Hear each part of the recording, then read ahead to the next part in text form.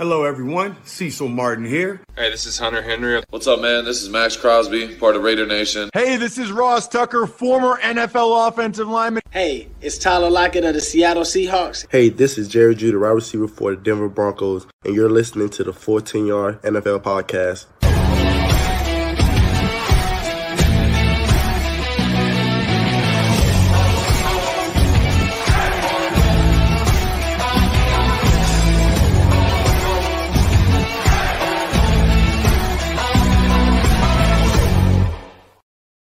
Welcome in, everyone, to the Full 10 Yards NFL podcast. Week 10 in the NFL season, done and dusted.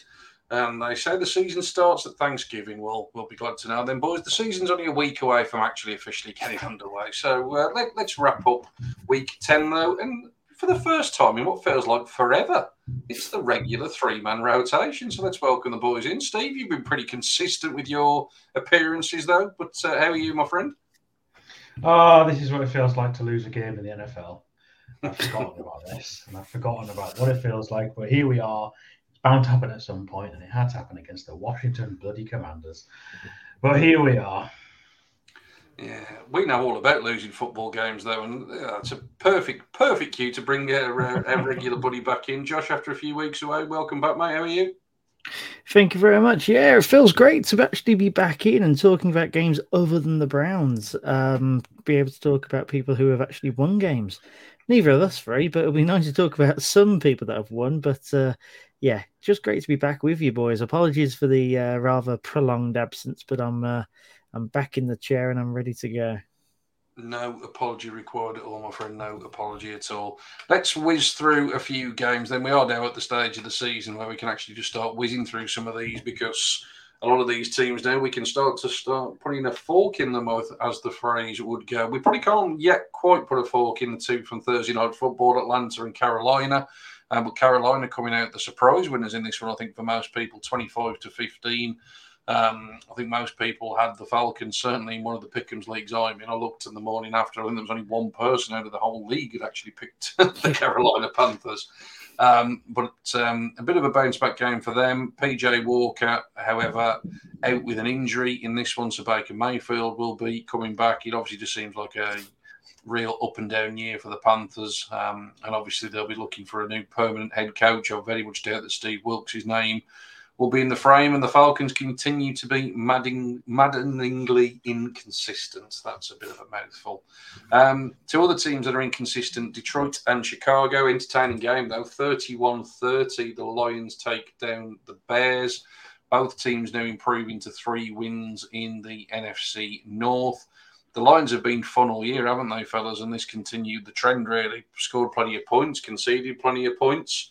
It seems as though Justin Fields has settled into what he is. We laughed and joked for the first few weeks of the season, but the Bears seemingly have unleashed his ground game potential. He rushed for, 170-odd last week, 147 in this one, Steve. And again, you know, he looks a real dual threat all of a sudden. 2 more touchdowns on the ground, 2 through the air.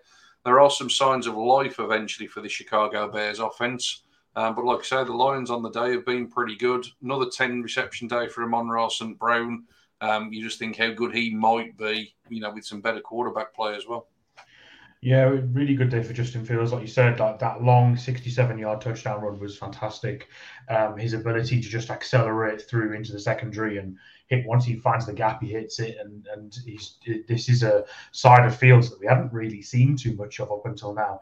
And I think it's time that we start having the conversation that Fields might be the best quarterback out of that draft class, because Lawrence is not playing up to much scratch. And I think Fields is certainly making a case for himself that, you know, obviously the thing with Fields is it always comes with the caveat. This is the Bears, and they're just a bit rubbish. But you know, Fields he's had 3 consistently pretty good games in a row now, which is more than he's ever in his career. And I think, you know, that they're going to have some picks to load up in this draft coming up. So hopefully, I was a bit concerned when they went with Eberflus, because defensive-minded head coach with a young quarterback doesn't always reap rewards, but it looks like they're finally starting to let him play and let him throw the ball a bit. And it's almost a bit of like a, you know, the whole let Russ cook thing. It's almost a bit like that with Fields, like let him do what he's good at and, you know, reaping rewards. I know they didn't win the game, but if you put up 30 points, you can't really mourn at that. And with Detroit, I always thought that they were better than their record. They would be losing really close games every week, and I've always thought they were better than that. That was 2-6, now 3-6 record. But they looks like they're going to try and mount a bit of a comeback. Yeah, it'd be interesting to see how many games Dan Campbell needs to actually get on the board, because we have talked about it. As much as he obviously drew a lot of plaudits, it is very much a result business, so a few more W's will do him no harm whatsoever. Whiz through a couple more. Pittsburgh 20, New Orleans 10. Really, really poor day at the office for New Orleans, just 10 total points. They continue to persevere with Andy Dalton, which just seems a really, really puzzling decision. I talked about this a little bit last week. And I mean, Steve had a little bit of a debate in terms of, Jameis and Andy Dalton, you know what you get with both of them. I just think at least Jameis is a bit more fun to watch. Another typical Andy Dalton type of stat line. For the Steelers, Najee Harris actually sort of looking relatively decent in this one, averaging sort of 5 yards a carry. Not an awful lot coming through the air. Kenny Pickett just under 200 yards. But the Steelers find a way to get another win on the board. The Saints continue to be one of the season's disappointments. And the final game, and I'll bring you in on this one, Josh, because it caused quite a bit of a stir last week, and we again did cover it off. But a winning coaching debut for Jeff Saturday. 25, the Las Vegas Raiders 20. The Raiders have surely got to be in contention for most disappointing team in the NFL this year, and there are a number of contenders that probably fit that bill, but the Raiders certainly are very much right up there. Matt Ryan back behind centre, so the Sam Ehlinger, he's our quarterback for the rest of the season line from a couple of weeks ago, forgotten about. And like I say, all of a sudden, the Colts have a win on the board, man. Well, this is what happens when you actually allow Jonathan Taylor to do something. This running back that sort of took the league by storm last year and seemingly kept in a box because of either terrible strategy, scheme, and line play, the plays themselves, all the rest of it. It takes Jeff Saturday to almost just get rid of all the extra faff and just say, just put it into his hands. I'm pretty sure it's going to end up okay. And lo and behold, 22 carries, 147 yards at 6.7 a carry. Yeah, the Colts have an identity. It's called give Jonathan Taylor the goddamn ball and get people out of his goddamn way. It doesn't matter who's under center. It helps that Matt Ryan's the one under center because, his stat line, 21 off 28 for 222. It's not something that's going to bowl people over, but it's probably going to, keep people on their toes more than Sam Ehlinger. And that should prove to be the case. Like you say, though, the Raiders have been the surprise package in just how poor they've been on both sides of the ball. Derek Carr, where has he gone this season? And seemingly it's just starting a regression. The only player that seemed to have done himself any justice whatsoever on Sunday was Devontae Adams, who's been invisible for half the year with a 126 off 9 receptions line. But apart from that, not even Derek Carr can wrap himself around in any sort of personal glory. Long way back for the Raiders, still a fair way back for the Colts. But if Jeff Saturday is planning on pinning his resume to Jonathan Taylor, all the better to him because that's the Colts' identity right there. No, agreed. In terms of pinning resumes, Steve, is Josh McDaniels going to be the Patriots' offensive coordinator next year? Back to the homeland, back to the warm bosom of Bill Belichick is probably where he will head up. Oh God, what a picture! Well, it seems to be where McDaniels likes to be because when they hired him, I was a bit sort of shocked because he was a coach. He was at the Texans about sort of 12 years ago when he tried out to be a head coach previously. Broncos back in 2009, 2010. And it just didn't really work. It was a bit of a sort of a shambles that season, and he went to the Rams first, then back to the Patriots, and now he was hired again, and it's just not working. They're 2-7 right now. If the season was end today, they'd have the second pick in the league, which shows you how. But they're in amongst the basement dwellers like Houston, like Carolina, like Jacksonville, Chicago. They're in amongst those teams. And I just don't know what their identity is. I know they've got a couple of players on IR, which doesn't help. But you've got Carr and Adams, this chemistry that everyone was raving about from their college days that was going to light up and make this AFC West a big competition, and it's just not happened at all. Them and Denver have just failed completely. So yeah, I don't know what the future holds. It looks like the owner has backed him. And said that Rome wasn't built in a day. And I thought that was quite an interesting thing for Mark Davis to say, because, Josh McDaniels is not really trying to build Rome, is he? He's just trying to, at this point, he can't even win football games. So what are you trying to say there? So, yeah, it's interesting if they give him time, because it just looks like it's the wrong hire. It's just all it looks like, and I don't know where they go from here. Yeah, I agree. And like you say, the thing is, when you say about, not building Rome in the day, in terms of the quote that's been given there, let's not forget, this is a Raiders team that made the playoffs last year. They were 10-7 last year. The idea of adding Devontae Adams, the idea of adding that offensive mind and supposed, real top offensive mind in Josh McDaniels was to get them over the hump, to get them to take the next step. Big game in terms of the Broncos coming up, because, like you say, both of them have been disappointing. But you look at the schedule after that, at Seattle, at Los Angeles Rams, they've got games against the 49ers and the Chiefs and the Chargers. It's not getting any easier. And you can certainly see them being very much in contention, like you say, for an extremely high draft pick. That will be very interesting if we get to the draft season and the Raiders are picking in the top 3, because there's a lot of talk about Derek Carr, whether he's one of these sort of, quarterbacks that isn't necessarily in the bottom tier of quarterbacks, but he's certainly probably not in the elite tier. Is he one of those that almost leaves you in this position of never being able to actually get a really good replacement? The Raiders might find themselves in a position to do just that, depending on where the next few weeks go. But yeah, certainly for the Colts, after all of the noise in the week, they would have really been chuffed to come out on the right side of that scoreboard. In terms of another quarterback that, Josh, good to have you back for this next one, because this is a quarterback that you love. Kyler Murray wasn't playing on Sunday. The Arizona Cardinals looked like a functional offense. Colt McCoy, good old Colt McCoy, just every time he seems to get on the field, they did, and I'm not just saying this just to sort of, prove your point or anything like that, but they genuinely just look a more rounded, complete team. Obviously, in terms of this one, the Rams were playing their backup quarterback as well, with Matthew Stafford out, so John Wolford played, and the Rams' issues continue.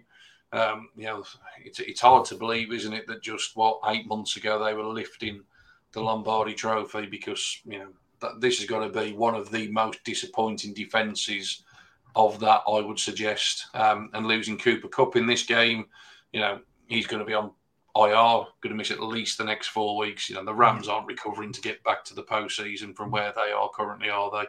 So both of these teams, questions to answer. But just in terms of the Cardinals, mate, you've given this massive contract to Kyler Murray, and every time Colt McCoy plays, like I say, he seems to me to do a reasonable job. I know it's strange. If you actually build your QB play on passing, it turns out that you move the ball down the field. I mean, that's just something of which the Arizona Cardinals don't seem to get. But every time Colt McCoy does just that, it happens. If you look at the stats even, so Colt McCoy, 26 off 37 for 238, that's one thing. But DeAndre Hopkins getting 10 receptions for 98 yards. Rondale Moore, 9 receptions for 94 yards. Just having a slimmed down passing game, you throw in the James Conner runs into a brick wall to be what they are. But if you take away the constant moving around from side to side and actually instead focus on what your talents are, of which when you got DeAndre Hopkins on the field, you throw him the damn ball, you actually get yourself into good positions. It's perplexing if you're a Cardinals fan, because you are locked into this scheme, if you want to call it that, where you have to depend on Kyler Murray's ability to scramble. because that is, that is his MO. He looks for the best thing down the field, but only after he's looked left and right. And it's, you look at this and you just think it's so simple. Just give an average quarterback more weapons. You seem to have players that can, elevate themselves and all the rest of it in like non-star positions across the field, and that should be about it. This Rams team, as you say, was by nowhere near complete, but this is a team that they usually struggle against. No matter what, they seem to have exercised that. The Cardinals should start to look at this and think maybe we are trying to be too complex, of which, as a few people who we know would also say, yeah, that's a very Cliff Kingsbury thing to do, is to complicate things too much. But, maybe just take a step back and start doing the simple things right, because every time that they do that, it succeeds.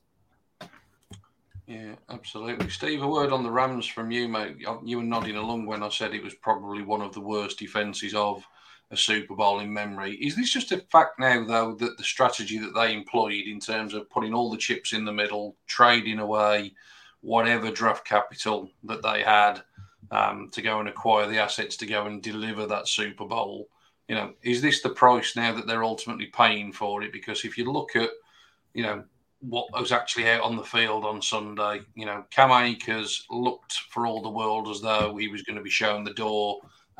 He's now, back getting some carries, but not producing anything. Darrell Henderson has not done anything really whilst he's been there. The Allen Robinson trade has got to be, free agency pickup has got to be one of the most disappointing moves of the offseason in terms of how that has played out. The offensive line is just an absolute mess, isn't it? And they lost another one or two players, I believe, to injuries this week. Which just add to the losses that they've had. And obviously on the defense, yes, they have a star at every level of the defense, but outside of those star names, there's just a lot of, very, very average talent there. Is this, like I say, a case of now the Rams are probably going to be like this for a couple of years in terms of needing to rebuild and restock, retool, because the cupboard is really bare?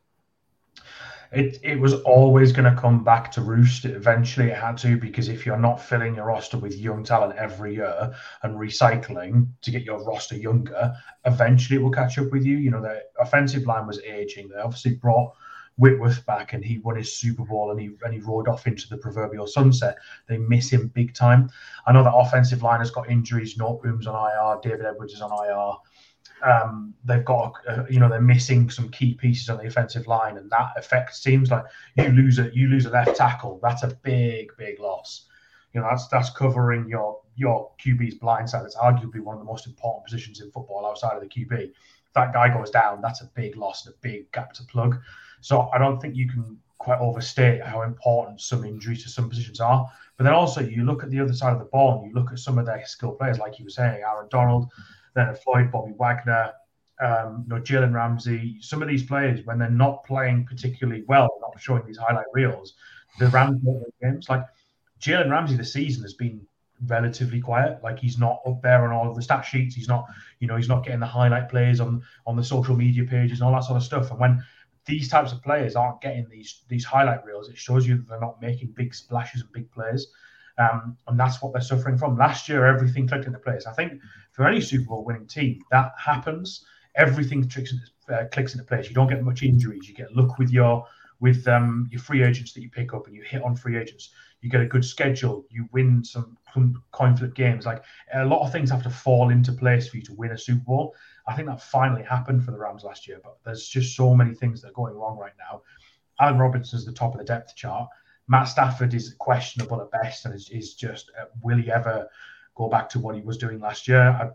I would doubt it, given how old he is. They just don't look the same team now. They're down Cooper Kupp as well for 4 weeks. He's going on IR, so I don't know where this Los Angeles team goes from here. I think they are bound to have a year out, but the problem is they don't even own their own first-round pick, because why would they? Because they always trade it away. And the owners of their first-round pick, the Detroit Lions, that pick that they get from the Rams is actually currently higher than Detroit's own first-round pick, which is phenomenal. So yeah, it's tough times out there, but it just shows you how difficult it is to repeat when you're a Super Bowl winner. But just one quick word on Arizona. Really sad to see Zach Ertz go down. A really serious knee injury. Wouldn't be surprised if he's torn an ACL. He went down pretty hard and was in tears on the cart on his way off. So not something you like to see. No, definitely not. Definitely not in the age of his career. Hopefully he can come back.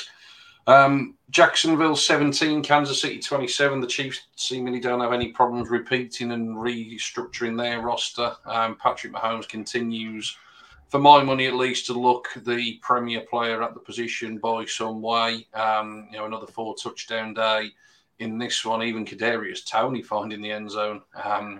As obviously that trade starts to pay a little bit of dividends. MVS also Valdes-Scantling with his first touchdown as a Chief.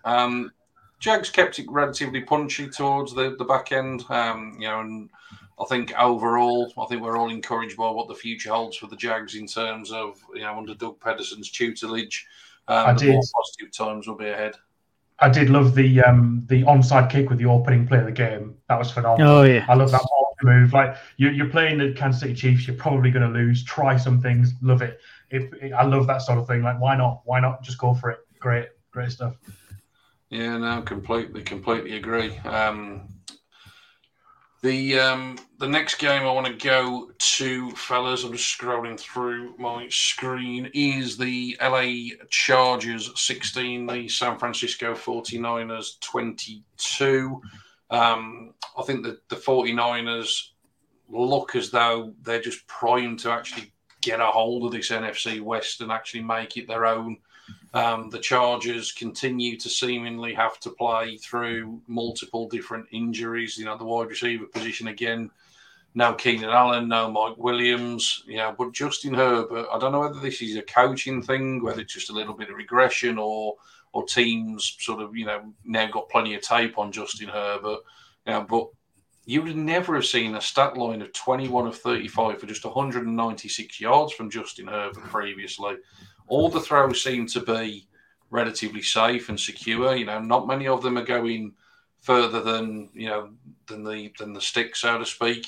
I think I saw today that the Chargers' longest touchdown on the season is only something like 21 yards, which just goes to show they're not having big explosive plays. And this has been a staple for Justin Herbert in his couple of years in the league, hasn't it? So if you're sitting there as a Chargers fan at the moment, and there's a lot of hype that always seemingly surrounds this Chargers team as one that's going to burst out of the pack, how concerned would you be, Steve? Because like I say, for me, this has been now a bit of a trend over the course of this season. It's not just been the last couple of weeks. It's really been a bit of a shift this whole year for me that I've seen from Herbert. It feels like he's being held back a bit. It feels like he's better than this. And the offense is not playing to his strengths. Could Joe Lombardi, the offensive coordinator, be under a bit of pressure? Could there be a bit of a change if they don't do as well as they should be doing? But also, I think they do miss some players. I think they are probably the most banged up team in the league. I think they really miss Mike Williams, and that's obvious. With, like you say, those big splash plays downfield are just not happening. Justin Herbert's 6'6", and he's got a cannon of an arm. He's probably got one of the biggest arms in the league. And when he's not creating these big 50-yard plus plays, then you've got to be wondering, then what's this offense actually doing? But what's most alarming for the Chargers at the moment, they stand at 5-4, they're second in their division. But you look at their schedule for the next few weeks: the Chiefs, the Cardinals, the Raiders, the Dolphins, the Titans, the Colts, the Rams, the Broncos. So you'd argue those last 4 are probably very winnable. But those next 4 are pretty tough, probably aside from the Raiders. So they've got to start amassing some wins, because this AFC is going to be tough to get out of, as you guys well know. So I think they're going to be in for a tough game next week on the late slate against the Chiefs. Yeah, like I say, it is a bit of a trend. His whole passing numbers, his yards per attempt was 7.5 last year, 7.3 as a rookie. They're all the way down at 6.3 this year. So that there really has been a regression. He's averaging around about 25 yards less per game. His QBR rating his quarterback rating, use the official NFL one, down a full 10 points on where it has been the last 2 seasons. So it does seem as though it's been a little bit of a drop-off. In terms of the 49ers, though, Josh, obviously there was a lot of hype, if you like, surrounding the Christian McCaffrey trade. Only to get out-touched this week by Elijah Mitchell, which, of course, we all expected to see. But Elijah Mitchell back in the lineup, 18 carries for 89 yards. But this is just typical Kyle Shanahan offense, wasn't it? Yeah, it's classic misdirection and deception. It's something of which he's known for, and it's something that works. San Francisco's offense is just based on depth. And when you've got depth at good positions and they were able to do above average, then that's all you need. San Francisco are seemingly the masters of doing very little explosively, but still getting out of games with wins, even against good teams. And that's exactly what's happening here. Jimmy Garoppolo only had to make 19 completed passes to win this game. But there was... What is that? That looks like it is over 30 rushing attempts. The highest receiver was 84 yards. It was Brandon Ayuk. This is a very efficient offense that does what it needs to, and it relies on its defense, which is able to do a hell of a lot for them. So, the 49ers are very happy to rest on those laurels, but also rest on their talent and trust that together as a team they can get through. And it's definitely showing itself there. Just to quickly jump back on the Herbert conversation there, I am wondering as to whether or not that rib injury is a continuous concern for him, because he is playing a hell of a lot.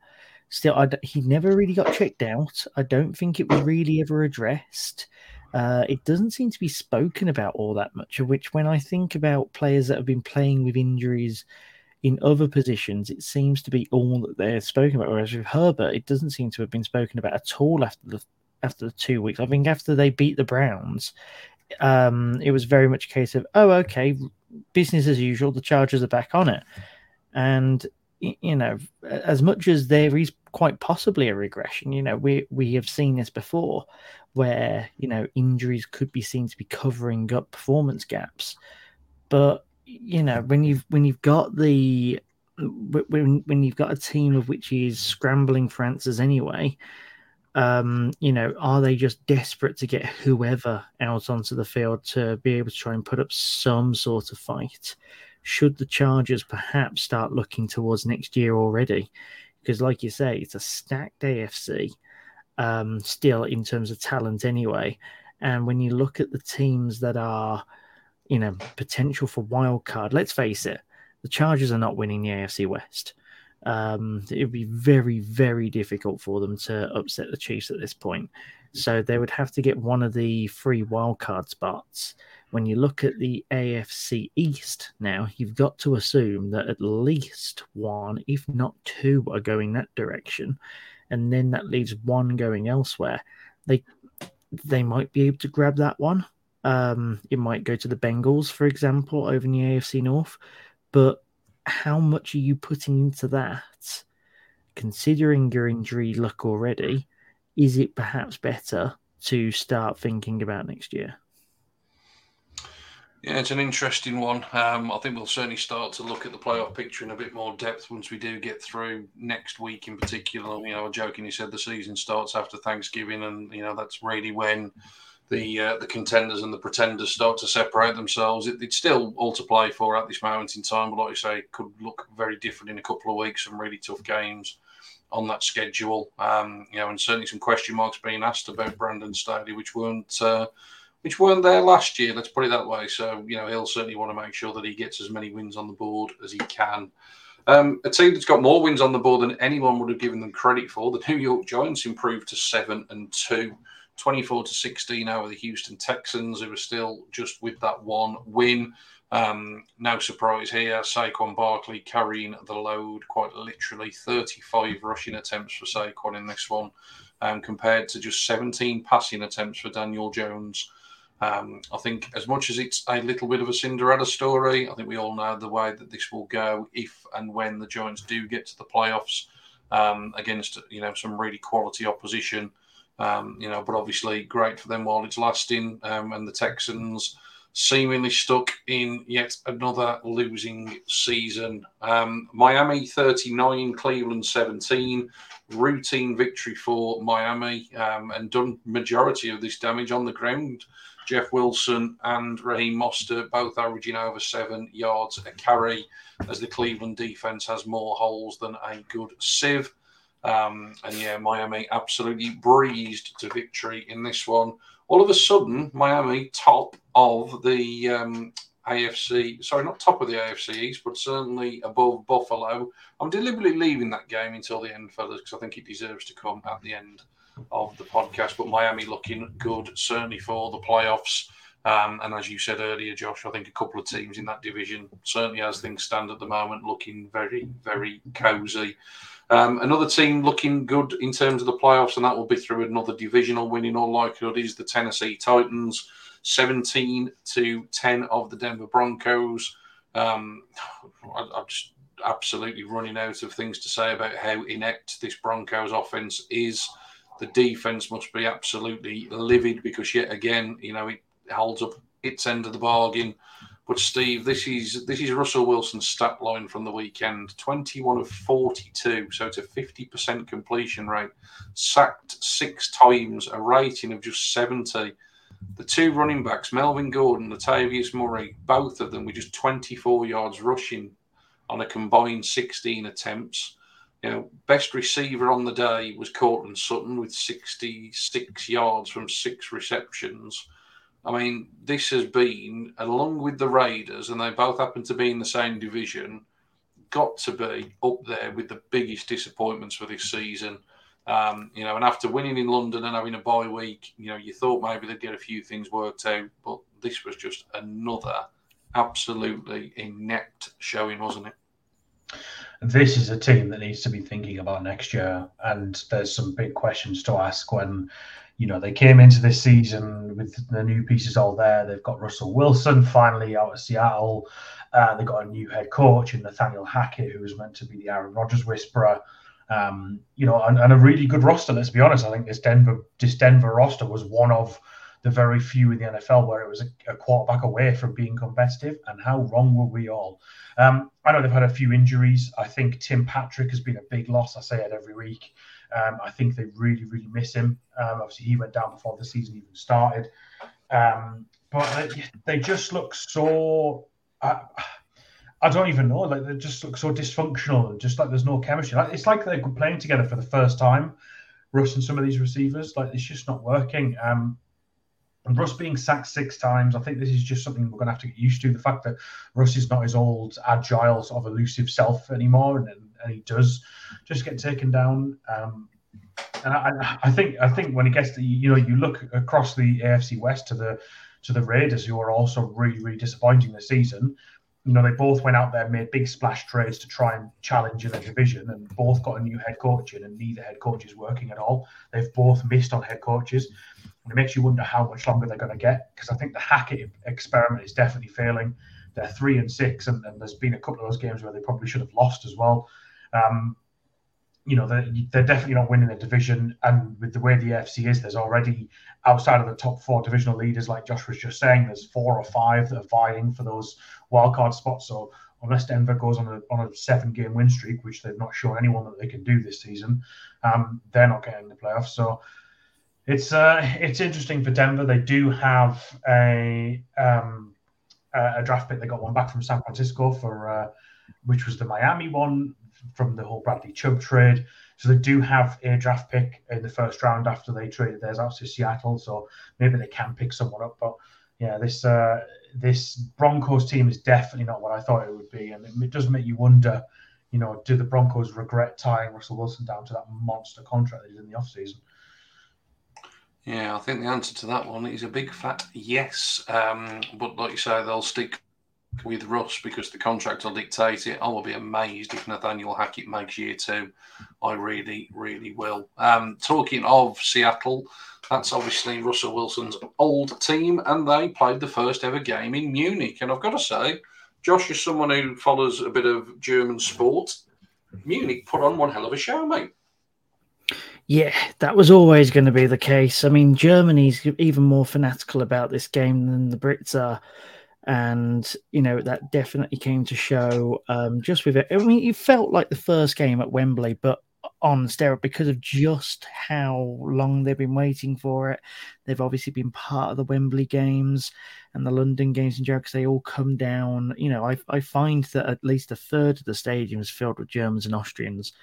The European League of Football has been kicking off as well. So there was such a positive vibe around it, and it translated to the screen. You could see just from sitting here in your house in England just how grateful they were to have a game over there, and it was an interesting enough game as well to keep them ticking over. It wasn't a blowout by any means.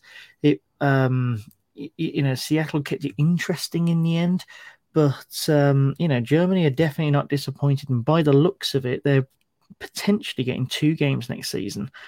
There's already been some rumours that both Munich and Frankfurt are going to get a game next year, of which would definitely be interesting. And apparently the Chiefs are definitely heading to Germany next year. Billboards were seen of Chiefs players outside Munich airport. So that tells you all you need to know. Apparently, they are not being secretive about it. So it looks like the NFL train is running right through Germany, and long may it continue. Didn't they say something like 700,000 people tried to get tickets for the game? And that just shows how popular it is in Germany. Yeah, no, most definitely. Like you say, it was very, very well received. And as you say, the thing is, we're so connected now as a world, aren't we? There was plenty of people from Britain that went over there. My Twitter timeline was full of people that had made a weekend of it. And as you alluded to, Josh, the same as European visitors come over here when the games are in London. It's obviously so much easier to just get on a flight and nip around Europe compared to obviously travelling across the pond, as we've talked about previously. In terms of the picture of the game, the Bucks have, by hook or by crook, found a way to get a couple of wins on the board after the season looked as though it was sort of really running into a huge roadblock. They certainly still have an awful lot of things that they need to work out, and I don't think anybody's going to be particularly scared in terms of what they're sort of potentially bringing to the playoffs at this moment in time, apart from the fact that it is Tom Brady and he always seems to find a way, so never, ever write him out. In terms of the Seahawks, they've obviously been a real good story and a bit of a surprise package, a little bit of a down week for them. I don't think it's any surprise that when Kenneth Walker was slowed down, to the tune of 10 carries for 17 yards, that sort of disrupted the balance of their offense. And obviously, although in the end the scoreline was relatively competitive, they were playing from behind for most of the game. And I've got to say, without glossing over it too much, what a brilliant pass attempt from Leonard Fournette to Tom Brady. You can see why Tom Brady's played quarterback and not wide receiver all these years, can't you? That was pretty hilarious. Topped off with a nice tripping penalty on Brady as well. So yeah, it was all good fun. I think we've covered all of the games from Sunday outside of the 2 that went to overtime, which I think we'll, like I say, leave till the end. So that brings us to Monday Night Football. And probably the biggest surprise of the week. I don't want to sort of obviously, go into it in too much more depth than that, Steve. You've obviously watched it more than we have. I've certainly watched the highlights from it this morning. But Washington are the team that derailed the perfect start to the season. Philadelphia managed 8 wins on the bounce. We'd started to talk about the potential of a win, a full winning season. You, to be fair, had always said you'd expect them to lose a couple of games potentially along the way. But I certainly don't think going into last night, anybody really thought that this one would be one that would cause the issue. But the Commanders get the job done, mate. 32 points to 21 in the end.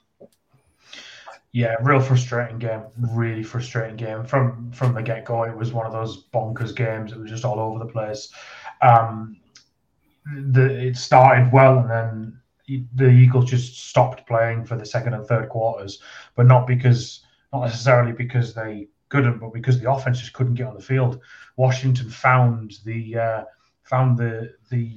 magic elixir to quell this Eagles team, and that's to not let the offense on the field. Their time of possession towards the end of the first half was something like 23 minutes to 7 in favor of Washington's offense. They just had 3 really long, sustained drives where they just kept running the ball, run, pick up 4 or 5 yards every single run. and they were just getting first downs, and the Eagles just had no answer to it. They were converting on third downs. At one point, they were 12 of 15 on third down, which is insane, considering they were 34% before the game began. It was just a strange game. I really did think the Eagles were going to come back, because in the second half, they made some adjustments, and the defense started to make some plays. The CJ interception again. He's got 6 on the season now, 5 in a row. What a player he is. And it looked like the momentum was shifting. And they couldn't stop turning the ball over, which is so uncharacteristic of the Eagles this year. The 50-yard bomb to Quez Watkins was a monster throw. The other thing is Jalen Hurts didn't have a bad game. I thought Jalen Hurts actually played quite well. I don't think he really did that much wrong. There was just a few things that happened in other areas of the game that led to them losing. So the Quez Watkins fumble was frustrating, but the biggest frustration for me, I don't like to pin it on individual moments. I certainly don't like to blame the referees, because I think it's a bit of a cop-out. You've got, you're playing for 60 minutes. It's difficult to blame the referees, but the blatant face mask on Dallas Goedert, which brought him down, which caused him to fumble the ball, which turned it over. And it now turns out that Dallas Goedert's got a shoulder injury. It sounds like he's going to be going on IR. So not only does the face mask not get called, the Eagles lose the ball from a turnover that's caused by the face mask, and now Dallas Goedert is going to go on IR, one of the best tight ends in the NFL this season. That's a punch in the nuts, that is, let me tell you. So yeah, real frustrating game. Also, the personal foul on Taylor Heinicke at the end there. What is that about? Brandon Graham, I think in the end, if you're running around in the quarterback in the pocket and you break the pocket and then you realize nothing's on, so you take a knee to keep the clock going, but you take a knee, you have to be aware that you're making pass rushers come at you. You are inviting the pressure. You've invited that pressure on yourself. So if you suddenly take a knee, you can't expect pass rushers to suddenly stop. They can't shift that momentum. And so Brandon Graham, who's on his knees, by the way, sort of slides into him, hits him, pretty hard, but certainly no different to any other normal pass rusher. Heinicke flops over, makes a big song and dance about it, and then gets up and celebrates. I think celebrating a personal foul like that's pretty disgusting, to be honest. But it is what it is. I don't want to make excuses. The Eagles weren't the best team on the day. But in a way, I'm sort of glad that they've lost, in a way, because I think they had to lose at some point. I think that it's good that they've got a loss out of the way, and now it's about how do they bounce back from that. They've got a trip to Indianapolis next week. How do they bounce back? Yeah, you have, to be fair, been consistent with that throughout the season, that you thought that this would come. And like you say, it's good to go through a little bit of adversity to overcome it. Like I say, the first time you get some adversity, you don't need to be in the playoffs and then have no experience of how you actually deal with it. Exactly. Completely agree that I thought the Heinicke celebration was just bang out of order, and I was convinced that, to be honest, they were going to throw an offsetting flag on that one, because there's so much talk about taunting, and when players score touchdowns and they celebrate, you want them to express that joy and celebrate with the crowd and all of that kind of stuff. This was sort of blatant. It was really sort of almost in the defensive lineman's face as well, wasn't it? As if to really rub salt in the wound. So yeah, a couple of really questionable calls.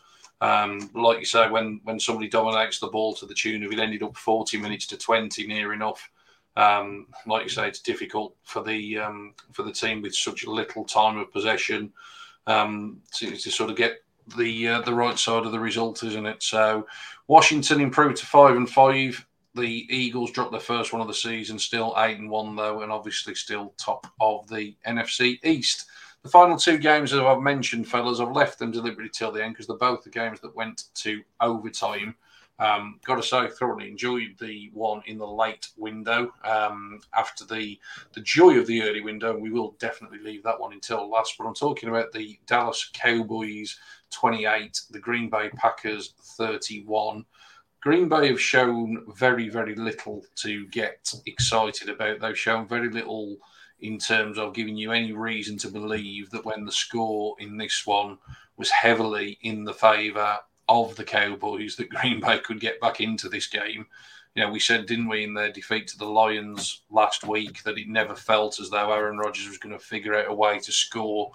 It just felt different in this one for whatever reason. And ultimately, there was two Green Bay drives in the second half of 76 yards and 89 yards to ultimately close the game back up, and then the defense coming up and making plays. so much talk has been about who's going to actually catch the ball, hasn't it, for the Packers? And this was the day that Christian Watson actually stepped up. 3 touchdowns on the day. He's had a much maligned season, Josh, but this was good to see from his perspective. It was good to see Aaron Jones heavily involved, as much as Aaron Rodgers has been the main man for Green Bay for so long. We've said often this season they've seemingly played well and seemingly been on the right end of results when Aaron Jones has been a heavy part of the game plan. They went back to that this week, and ultimately ended up on the right side of things, mate. Yeah, exactly. And it was definitely not pretty. I think that realistically, the Packers were still looked the poor man between the two teams up until right towards the end.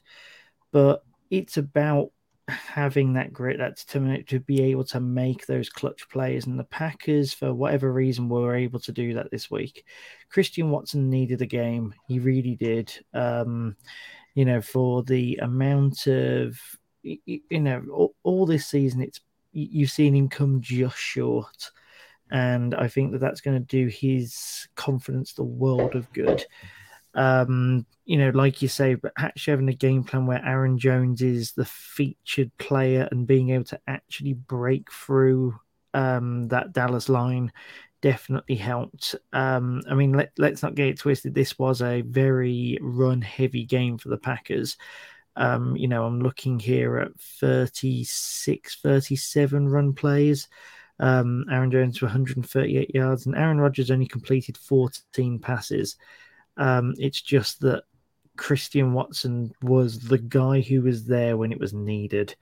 And, that's all you ask for in the NFL. We've said quite a lot over the last couple of months. I've not been here the last couple of months, but previously when I've been on, we've said about how the NFL is a game of, a game of moments, a game of chances. You can be mediocre for a lot of the game, but if you execute in the red zone, for example, if you execute on like 2 to 3 drives and hold off the other end, then you've got a good chance. Christian Watson had 4 catches, 3 of them were touchdowns, and he had over 100 yards. That's a good game in the NFL, no matter which way that you take it. And if he can just take that confidence on now, and Rodgers needs people he can trust. At the moment, you can tell that he's a quarterback that doesn't trust the guys out there. A game like that's going to help, and that's going to help drive the Packers on if they've got any chance of grabbing a wild card spot this year. I was going to say to have any chance of doing more than that, but considering the Vikings, I think the Packers would have to settle for a wild card if they can get there. And he's going to have to trust those guys, but also just keep it on the floor a lot as well. If you can have a day like that on the ground, then the Packers won't have a lot to worry about down the stretch. It's the fact that they've tried too much to give it to Aaron Rodgers to win, and it's not been there. But this is about effective execution, and that's what they did on Sunday. Yeah, I think last week, Steve, we were commenting on the fact that Rodgers had thrown the ball to 11 different Packers. This week, just 3 different wide receivers seeing targets and a catch apiece to the 2 tight ends. Much more simplified game plan. Obviously got the job done. Let's have a quick talk, though, about Dallas, because I think we've covered off the Packers and what it means to them. In terms of Dallas, CeeDee Lamb had a monster of a day himself. 11 receptions, 150 yards, a couple of touchdowns. Tony Pollard taking the load with Ezekiel Elliott not going in this one, 22 for 115. I think they're relatively comfortable with what they're getting from Tony Pollard. Is this a game that the Cowboys will just look at and say, well, that's just one that's got away. I don't think there's anything too much to overreact to here. Or, again, because of how competitive that division is, we've already talked about the Eagles and the Giants both ahead of them in the standings. Is this a game that they'll look back and rue in a few weeks' time with how tight it might get in that wild card race? I think the latter. I really do. Especially if you look at the situational of this game, like Josh was saying, NFL games are won on margins, they're won on moments, on individual players and such. And if you think end of the third quarter, Dallas are up 28-14, you think going into the fourth quarter, that's a pretty insurmountable lead, and you should be tying that off. And I read somewhere that if in season has gone by, going into the fourth quarter when Dallas has been leading by, I think, a touchdown or more, they were 159-0 going into this week. And that streak was finally snapped this week. And it's just that's not good enough from a defense that's been pretty good so far this year. It's not good enough to let them back into the game. And I think, I don't want to sort of put him down too much, but I think Dak's just not quite there this season. And obviously he had the early injury, and I think he's probably still recovering from that and still trying to get his sort of rhythm in the season, because he's about 6 weeks behind schedule because of the time he missed.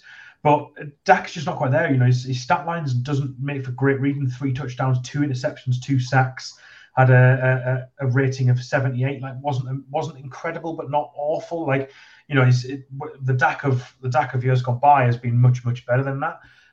But I think really this game was lost on the defensive side of the ball. I think the Dallas defense just didn't quite show up. And I think, this will be one they'll come to rue, because in their division, they've already lost one tiebreaker against Philadelphia. So if Philly does lose again, or if they get back to matching records, they've lost a tiebreaker against Philly.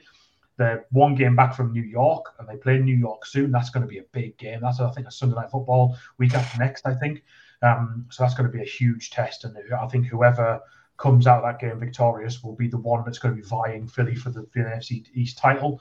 I think this really will be a game that they're going to look back and rue. I think missing Zeke, just that 2-headed monster that they've got with Zeke and Pollard, they probably missed that. Just one quick last word on Green Bay. Like we talked last week, like you said, about Rodgers having to throw the ball all over and spread it on the field. You look at this Green Bay offense and the skill players, it's actually not a bad offense. Now, if you assume that Christian Watson's going to become a solid, skillful receiver, you've got Watson and Lazard as receivers. You've got Robert Tonyan as tight end. You've got Jones and Dillon as the running back, but also can catch the ball out of the backfield. And Aaron Rodgers with the rock in his hand. That's a pretty good offense, really, when you write it down on paper. So, they should take this and run with it. Like, if the Green Bay want to get back into it, this was their moment. This was their right. We've got this win. Now we keep going. Yep. It will be interesting to see if they can kick on, because, like you say, it's been a real struggle, and really strange to see them actually on the back end of defeat after defeat after defeat. We're just obviously so not used to seeing it, are we? So, can they kick on and make that late wildcard run? Josh, though, you teed it up lovely. They're going to struggle in the division because the Minnesota Vikings improve their own personal record to 8-1 now. And there's always recency bias, fellas, so I'm not going to buy into this is the best, sort of regular season game ever, as was all the hyperbole coming out of it on Sunday. But I certainly think it's up there in terms of the best game we've had this season. I don't think there's any doubt about that, in terms of the late drama and the late tension that was involved. But stop me when you've heard this before, fellas. The Vikings got up early in the game. The Vikings then disappear and go behind big in the game. The Vikings then find a way to come back and ultimately win the game. Just an incredible fourth quarter in terms of how it panned out. The last 41 seconds of game time felt like around about 25 minutes of actual time. There was so much going on, so many reviews of spots of the ball and recoveries of the ball and God knows whatever else. It obviously all culminates in a Greg Joseph 33-yard field goal that proves to be the winner in overtime, as on the drive where the Bills are trying to respond. Patrick Peterson takes his second interception of the day to ice the game away. But Josh, just a phenomenal game, wasn't it, mate? Certainly in terms of the way that it ended, and some of the individual plays. We'll talk about some of the individual plays because I think they deserve some talk. But just what a game, what an advert for the league this was. Yeah, how enjoyable was that game actually, and also what a way for the game to be ended as well. This is. I can't even explain as to. First of all, just the general shock of it all. This was not in the script. The Vikings have been on a hype, but all we've heard from people is, it's still the Vikings. They've still only played such and such, and they've only played. But there's no easy game in the NFL.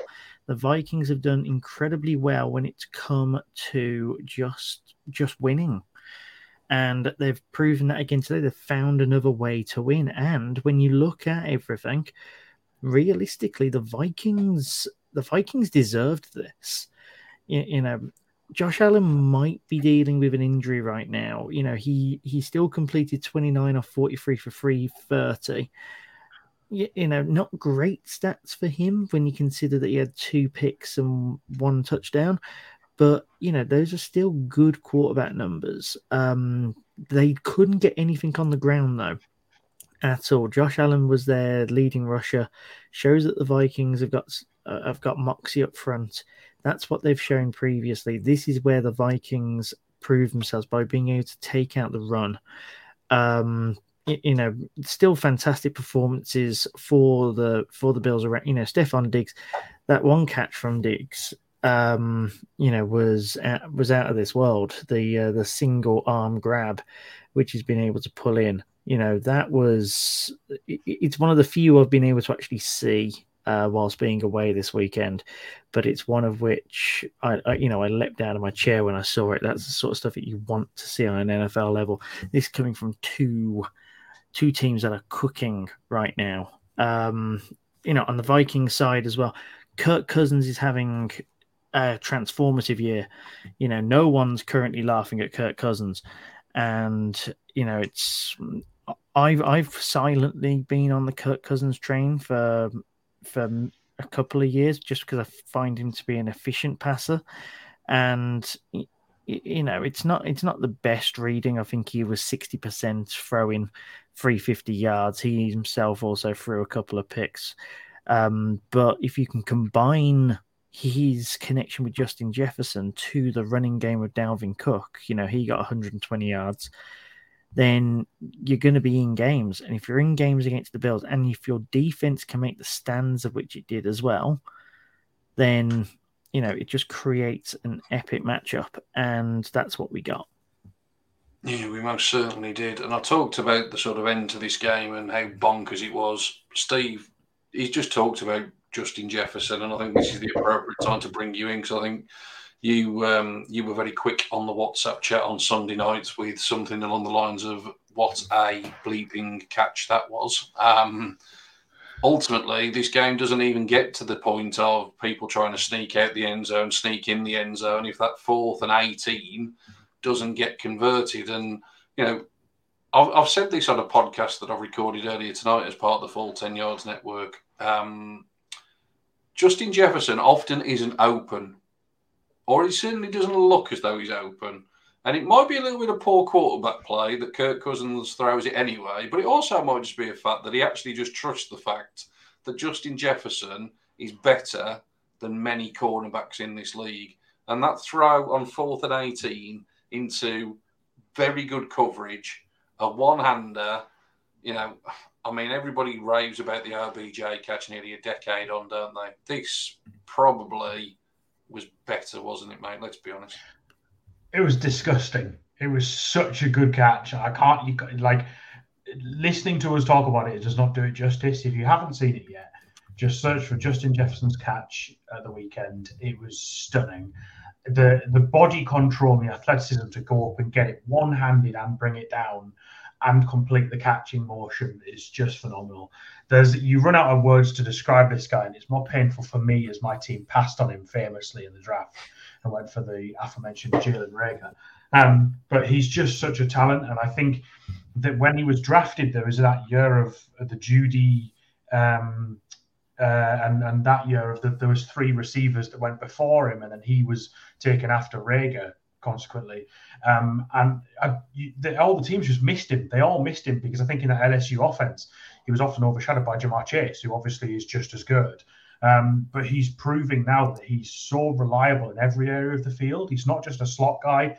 He's not just a Y or an X. He can just do everything. He's got the speed. He's got the north-south running ability. He can get down the field quick. He can also run the short routes and get the quick yardage. The contested catch ability of him is phenomenal. He can go up and get the ball. And I think that's what they're probably scheming him open. I think that's what they're trying to do with him, because they know he's going to try the best cornerback in the team of the opposing defense. You know, he's going to be getting the Jalen Ramseys, the Darius Slays, you know, those types of guys. And they're just saying, okay, well, let's put it up in the air where the cornerback's not really going to make a play on the ball. And let's just see if if Jefferson can come down with it, and 9 times out of 10 at the moment he is, he's just such a phenomenal player to watch. And Kirk Cousins' improvement this year, again, like you said, Josh, is impressive. But I think one person that is not getting enough respect at the moment and needs more is Kevin O'Connell. I think he has to be a shoe-in for Coach of the Year.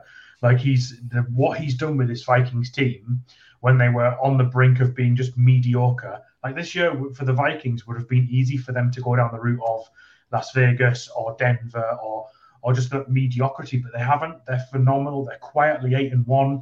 You look at their schedule for the rest of the year. You know, they've got Dallas next week, and then they've got games against New England, the New York Jets, Detroit, Indy, and then they host the Giants before finishing with 2 divisional games against Green Bay and Chicago. Like, they could feasibly win 6 or 7 of those, 6 or 7 of those 8. Like, and that takes them to 2 losses or maybe even 3 losses. Like, that's a phenomenal season for the Vikings. I think the next few weeks they can get a couple more wins. They'll probably wrap up that division. And then you look to the end. But the problem is, and we've all know it, and it's long fabled, is that Kirk Cousins cannot play in primetime. It's always been his Achilles heel.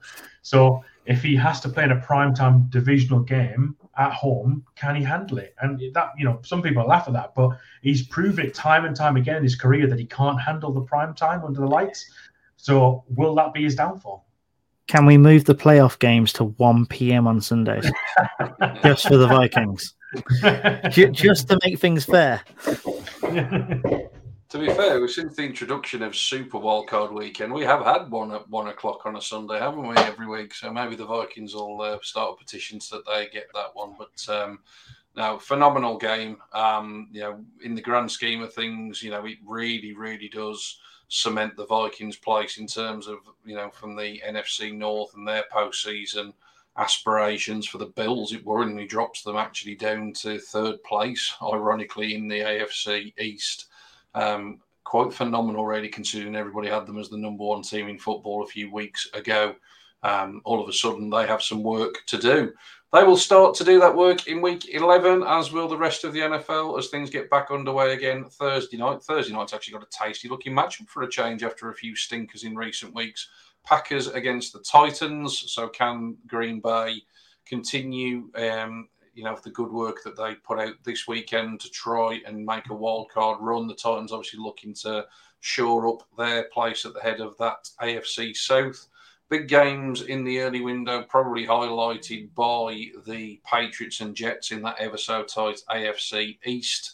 In terms of the late window, we have the Vikings and the Cowboys as probably the game of the late window. Sunday Night Football has been flexed. It was originally going to be the Steelers and Bengals. It's now the Chargers and Chiefs, which I think makes a lot of sense in terms of where those respective games lie.